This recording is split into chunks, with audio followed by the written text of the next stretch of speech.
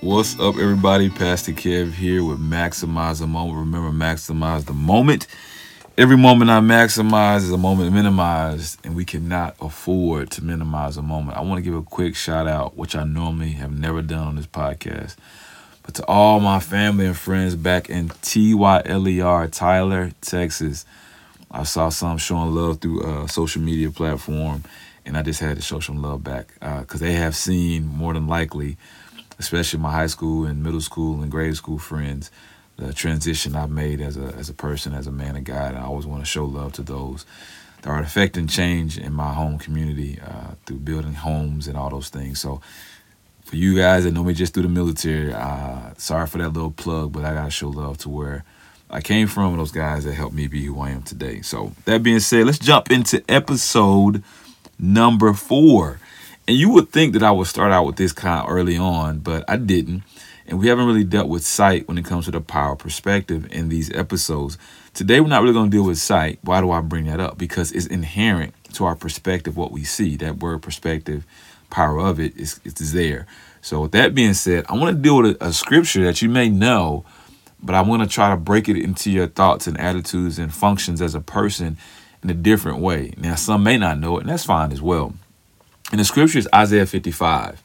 And when I say it, you're going to be like, oh, yeah, I know that scripture. So let's start at verse 6. Lengthy passage, but I want to jump into it. And then I want to show you a couple of things dealing with the thought of us having our ways and thoughts shifted. And that's from the New International Version. And I normally read the English Standard Version, but for reading it out loud, the NIV produces what I kind of want to, verbalize. No offense to any other translations, King James, any of that stuff, all right? So the scripture starts at verse 6 of Isaiah 55. It says, "Seek the Lord while he may be found. Call on him while he is near. Let the wicked forsake their ways," right there, right? "And the unrighteous their thoughts. Let them turn to the Lord, and he will have mercy on them, and to our God, for he will freely pardon." Now that's Isaiah chapter 55, verses 6 and 7. This is the verse you always hear. Verse 8, "For my thoughts are not your thoughts, neither are your ways my ways, declares the Lord. As the heavens are higher than the earth, so are my ways higher than your ways, and my thoughts than your thoughts." So if you just take verses 8 and 9, you would say, yeah, God is God. I'm not God. I can't think as high as God. These statements are true. Those statements would be true if you didn't read Isaiah chapter 55, 8 and 9. But what is often missed is reading verses 6 and 7 and taking the total context of this scripture. God is showing his people in this scripture through the prophet Isaiah that they're not thinking like him. Their ways are not like his. But he's doing something that we often miss. He's revealing how he thinks. He's revealing what he's going to do for them. So one aspect of the power perspective is letting our thoughts and ways be changed so we can see things the way God is revealing them to us.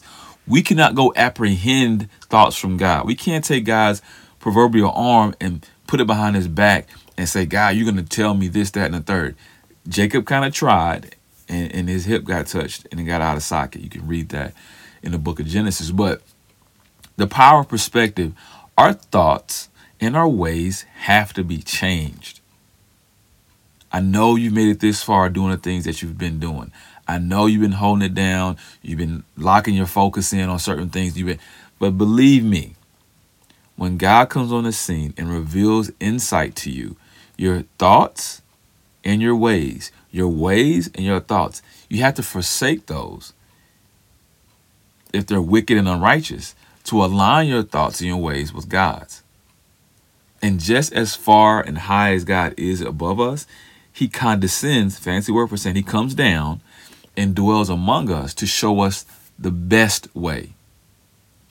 Not the better, not the good, but the best way. Because his way is the best way because he is the best. So the power of perspective, looking at Isaiah chapter 55 in these verses, is we need to seek the Lord while he may be found. Call on him while he is near, because that will shift how we see things. There's sometimes where our focuses and our determinations have been determined by some of the things that we've dealt with. We already dealt with family and issues of worry in our prior episodes. But right now, I want to nail down how to shift out of those areas even more effectively and with more specificity, to be able to look and say, you know what, I'm not viewing this the right way. Maybe I need a perspective shift to see things from God's perspective. Low self-esteem? Hey, maybe I should go to Psalm 139. I'm fearfully and wonderfully made. You know, I have a heritage or a lineage of things going a certain way in my upbringing. Maybe I need to go to Genesis chapter 1 and look and remember that I was created in His image, verses 27 and 28, 26, 27, 28. Maybe I should go there. These things shift our perspective to rightly see the things that we're not seeing in the right way. Look at your ways, look at your thoughts, and see if they need to be transformed by the renewal of your thinking in your mind, again, by God's word. That's the power of perspective. God is saying, listen, change your thoughts, change your ways, because I don't think how you think.